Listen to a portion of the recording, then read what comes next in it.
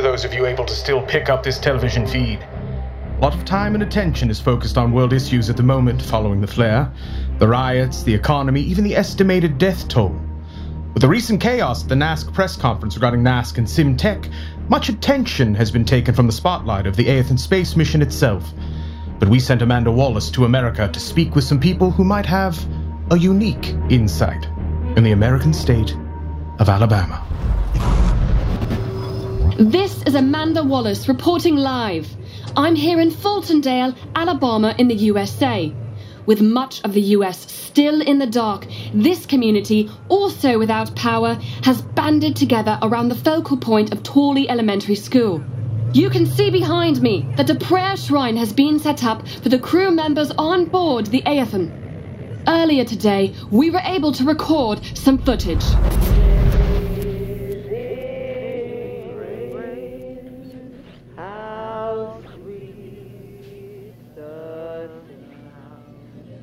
It's just terrifying, all of it.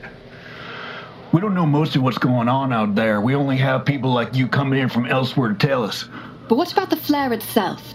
My son happened to be on the NASC feed when the warning went out about the flare.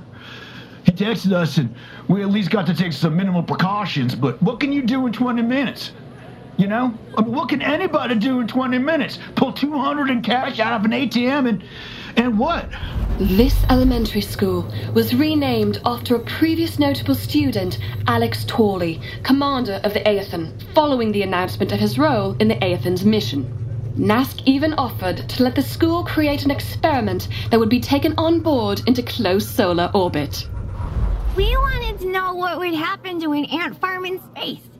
How many would live or die, or if they would stop digging or eating or just die. What do you think will happen? I think they'll get dizzy and throw up. It's a simple experiment, but it was actually in line with NASC's efforts for community inclusion. This is Felicia Bryant in an interview we recorded almost 2 years ago, before the launch of the Aethon. We wanted to know how common mobility functions would be impacted in an interstellar mission. So between the honorific name change at the school, the basic idea for the experiment, and the ease of implementation, it was a natural fit. Honestly, it's an honor to have a school named after me, said Commander Alex Tawley prior to the Aethon launch at the time of the original report. It's great to have children interested in space. I want them to be involved, and this is a valuable experiment they created. I'll take good care of them, I promise. But then came the solar flare on March 21st, and the world was brought to a standstill. Even though much of Europe and Asia was spared, almost the totality of the Americas is now without power or substantial lines of communication. This elementary school has been closed, but is being used both as a shelter for those who need a place to sleep or shower, and as a food distribution center for this community. But following the discovery that the Aethon may have survived the flare, the school has been repurposed as a sign of hope and prayer. My husband and kid and I, we placed a candle here. We weren't the first, but it seemed appropriate, you know? Since the time of the pre-recorded interview with Felicia Bryant, Dennis Alderman passed away, and Ms. Bryant was appointed the Serving Director of Public Relations for NASC.